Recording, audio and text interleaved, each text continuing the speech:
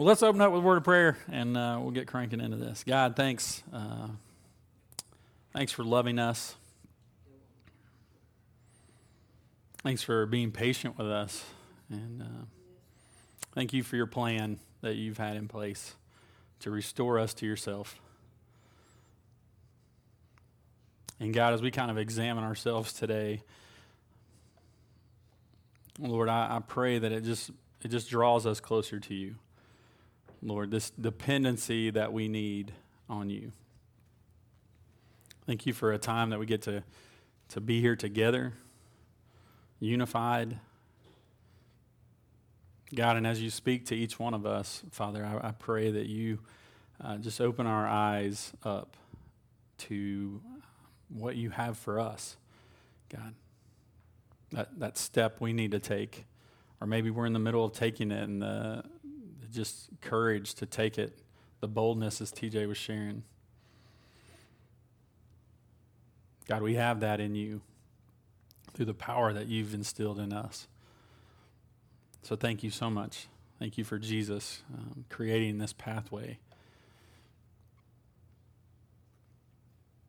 We just invite you in this morning to have your way with us. In Jesus' name, amen. So a few weeks ago, I got to share with you, and we were talking about integrity and faithfulness and discipline, and I kind of wanted to dig into that just a little more over the next 2 weeks. And this idea, it doesn't take us long to be in the world before we see this kind of epic struggle going on. I've been to a lot of foreign countries, and it doesn't matter where you go. Just like this light, dark thing that just is going on, throughout the world.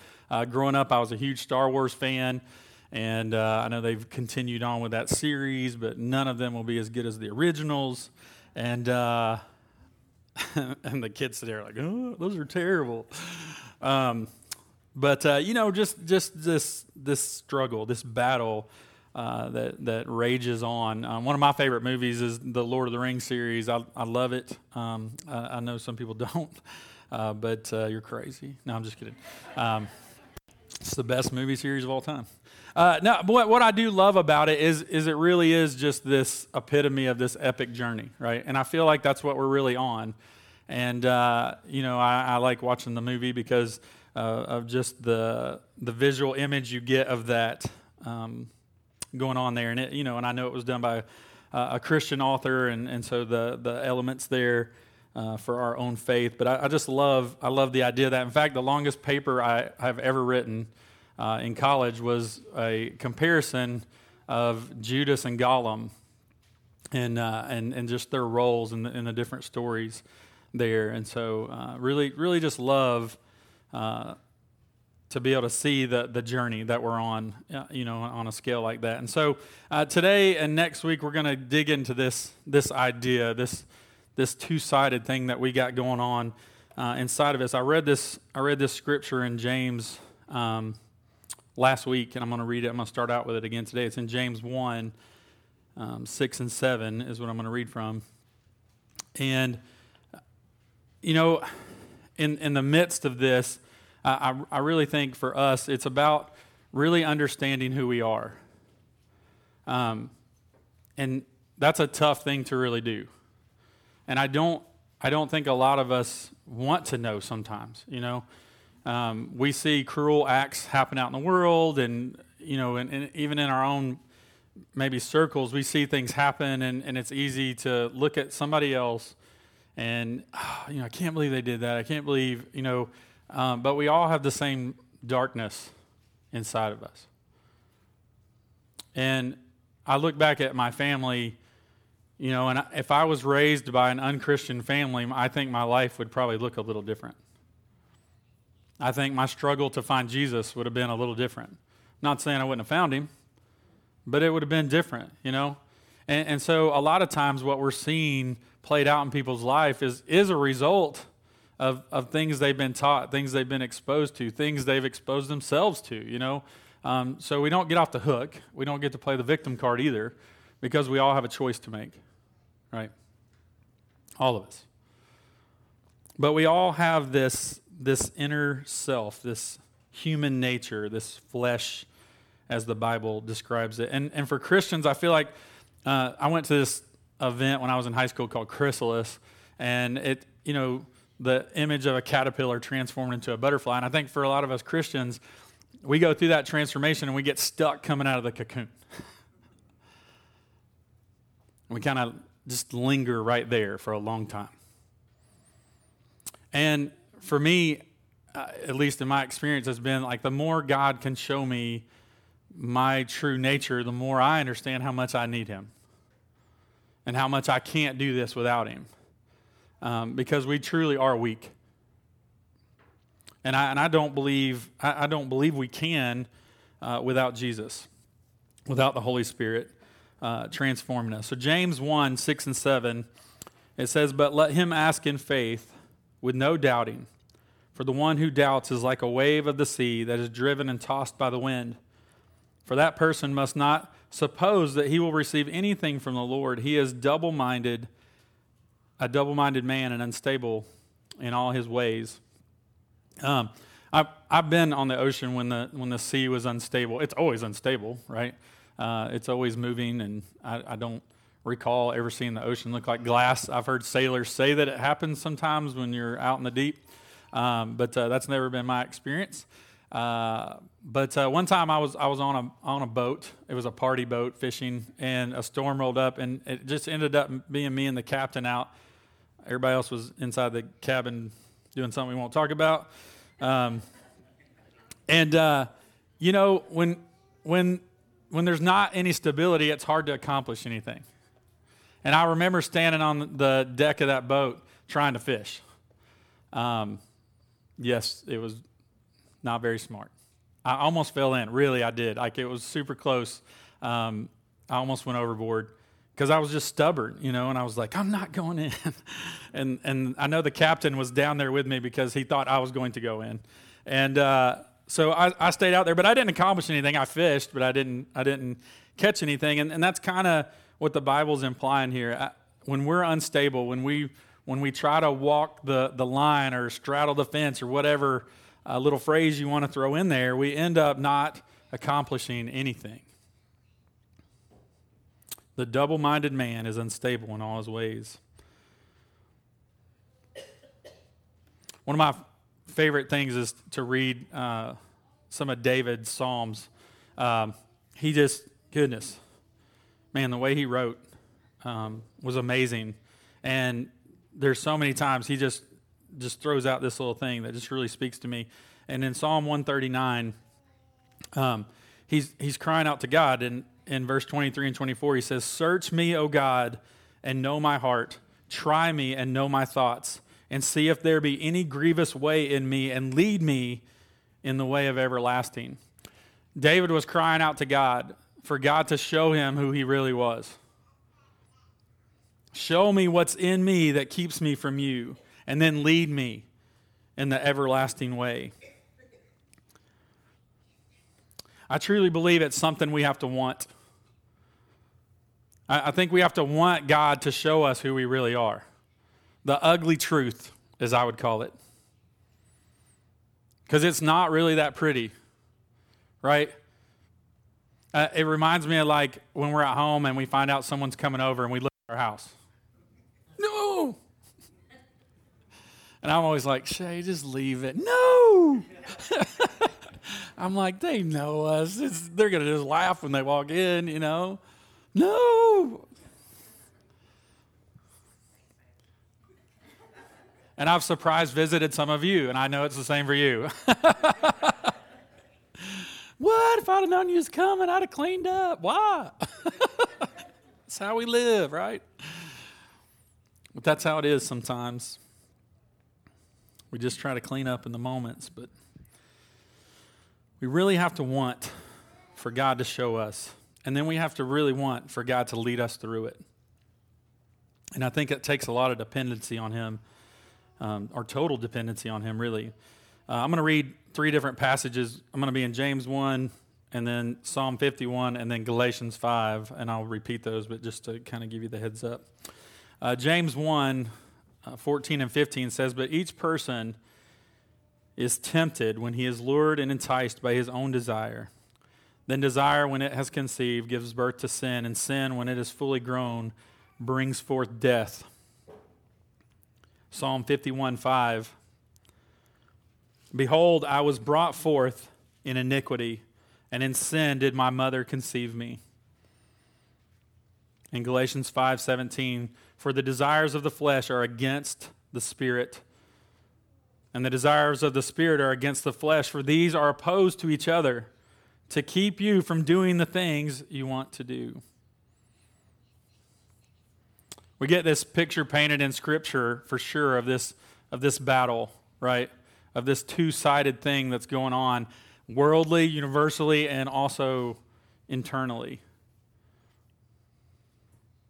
And again, it's easy to take a step back and see it out there, but it's a different story when we're looking inside. But I think we have to. You know, I think we have to look at ourselves, and I mean, the Bible calls us to that, to examine ourselves and see what's holding us back. And again, I think it accomplishes multiple things. I think it brings us to a place of humility. You know, the Bible says to not think more highly of yourself than you ought. And I know in the quiets of our mind, maybe we don't, but sometimes pride wells up. And we do think more highly of ourselves than we ought. And when we accomplish something and people are congratulating, it's hard not to let that go to your head. When I preached a couple weeks ago on Father's Day, I know I shared some stuff about my dad. And so Mom called me and she said, we listened to your sermon online and Dad really liked it. And the first thing out of my mouth was like, tell him not to get a big head. Because that happens, you know. It's easy to let the things go to our head, and we need to remember what Paul said, we boast in Christ. That's who accomplishes all this. All the good, all the victory in us is him. So I was digging through some stuff. I actually just ran across this, and it just happened to correlate with July 4th. But John Adams had written to his wife Abigail on the second day of July in 1776, and that's actually the day that it was passed. But they didn't sign all the stuff until July 4th. But so he wrote, the second day of July, 1776. Will be the most memorable epic in the history of America. I am apt to believe that it will be celebrated by succeeding generations as the great anniversary festival. It ought to be commemorated as the day of deliverance by solemn acts of devotion to God Almighty. It ought to be solemnized with pomp and parade, and with shows, games, sports, guns, bells, bonfires, and illuminations from one end of this continent to the other, from this time forward forevermore. You will think me transported with enthusiasm, but I am not. I am well aware of the toil and the blood and treasure that it will cost us to maintain this declaration and support and defend these states. Yet through all the gloom, I can see the rays of ravishing light and glory. I can see that the end is more than worth all the means, and that the posterity would triumph in that day's transaction, even although we should rue it, which I trust in God we shall not. That sounds an awful lot like my spiritual journey and yours. We see the end, we know there's a victory, but it costs something. You know, I know there's that slogan, freedom isn't free, and it's not. It cost us something. And in the examination of ourselves, in the surrendering of ourselves to God, and letting him show us who we really are, and laying ourselves down at his feet, we're asking him to take over. We're asking him to take charge. We're asking him to fix this brokenness and as the Bible says, transform us into the likeness of Jesus Christ.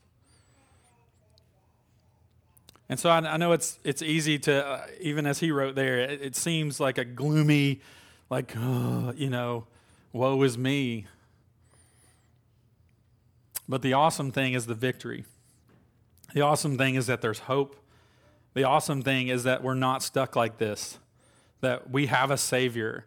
and we have a gift that's instilled in us that transforms us. I want to share a song with you this morning, and we've played it in here before, but this is a friend of mine, Adam Clark. He did this for a communion meditation at his church, and just want you to take a moment and listen to the words.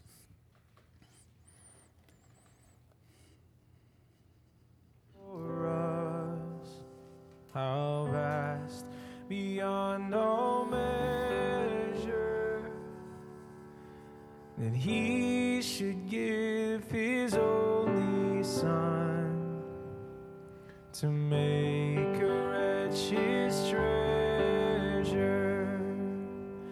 How great the pain of searing loss! The Father turns his face away, as wounds which mar the chosen one bring many sons to glory.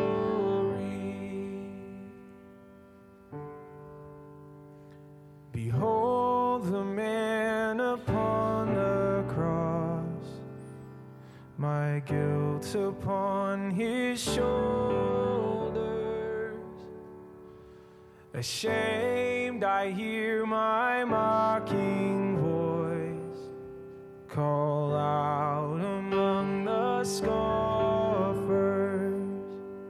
It was my sin that held him there until it was accomplished. His dying breath has brought me life. I know that it is finished. I will not boast in anything, no gifts, no power, no wisdom,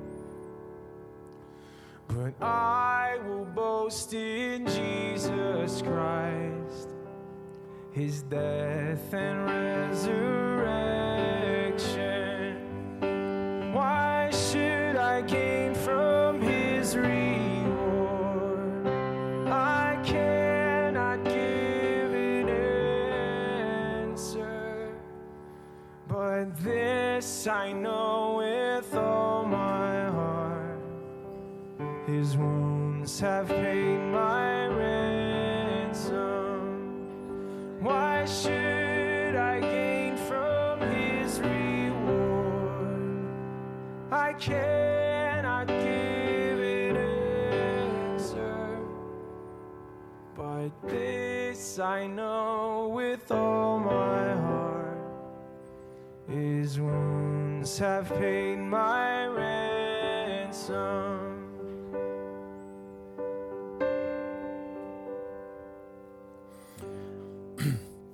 I love that song. I just always just gets me so broken. I always wonder, we saw the weakness of man that day shine through.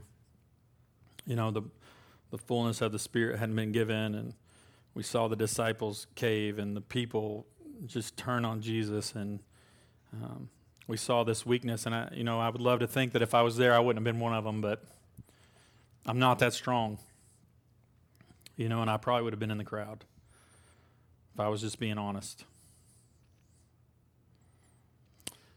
There's two passages in Corinthians that I want to share with you, kind of in closing and in transition to next week. The first one is 2 Corinthians 3:17.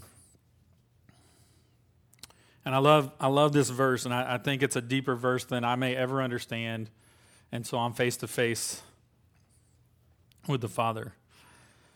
2 Corinthians 3:17, it says, "Now the Lord is the Spirit, and where the Spirit of the Lord is, there's freedom." I was driving across the country one time, and my friend Bryson was sitting next to me, and we talked about this verse for like 6.5 hours. Just the freedom that comes from being in the Spirit and walking in the Spirit and what that entails and what that means, and the hope that it gives us in our weakness. If you flip ahead some chapters or digitally browse some chapters ahead, 2 Corinthians 13, 4 and 5 speaks to this. It says, "For he was crucified in weakness, but lives by the power of God. For we also are weak in him. But in dealing with you, we will live with him by the power of God. Examine yourselves to see whether you are in faith. Test yourselves. Or do you not realize this about yourselves, that Jesus Christ is in you, unless indeed you fail to meet the test?" We have a lot of hope in Jesus. We look to him for everything, and he gives us freedom. I love the passage that says, when we walk in the Spirit, there's no law, because we're being obedient to the things of Jesus in our life. And how that's going to play out for us is just this elevated state of living. And again, it's not that we're prideful and above anyone else. It's just living truly as Jesus would live, and making the decisions truly as Jesus would make. But I really do think it comes from and begins with an examination of ourselves and who we really are and where our weaknesses are, and laying them down at the feet of him who paid it all, so that he can bring restoration, that he can bring transformation through the power of the Holy Spirit. And so that's where our hope is, and the freedom that comes from having Jesus Christ as our Lord and Savior. So this week, as you're going about your week, I want to challenge you to take some time alone with God to examine yourself. To ask God, as David did, to search you and let you see the things that are holding you back. Because, generally speaking, I know, we're human beings, and the struggles fall into some pretty general categories usually. But, man, our specific struggles are pretty unique to us in how they're played out. And I think it's important for us to get alone with God and struggle through those prayer times of asking God, hey, who am I? Who am I? And what needs to be changed? And I think if we'll do that, even though it's tough, I think I've shared this before, but the Skit guys are a Christian drama group, and they do this skit where one of them is like a rock ready to be sculpted, and the other one's acting like he's chiseling on him. And I always think of that because I think that's how God works on us. It doesn't always feel good, but we're better for it on the other side. We're going to be more effective on the other side. We're going to fulfill our purpose better on the other side. And so I just want to challenge you this week to spend some time alone with God, very specifically praying those things, that God would examine you, that God would reveal to you the things in you that hold you back from following him. And then that you'll give them to him and allow him to work on you through it. So again, that when we're out there, we're shining the light of Jesus to those around us. Because if we're not doing that, again, I just don't understand what we're doing. Nothing else really makes sense to me when I read Scripture, if we're not out there being this light in the darkness. Let's pray. Father God, we just thank you again for loving us. Thank you that in our weakness, you are strong. Thank you that nothing is impossible through you. Thank you for the eternal hope that we have in you. Thank you for all the promises you've kept and are going to keep. Thank you for the victory. God, and I pray that we live a life worthy because you've made us worthy. And I pray that when we boast, it is in Jesus alone. I love Paul's attitude in the scriptures. And John the Baptist, I must decrease so that he may increase. Lord, I pray that happens amongst your people. Father, change us, transform us into the likeness of Jesus Christ. We ask all this in his name. Amen.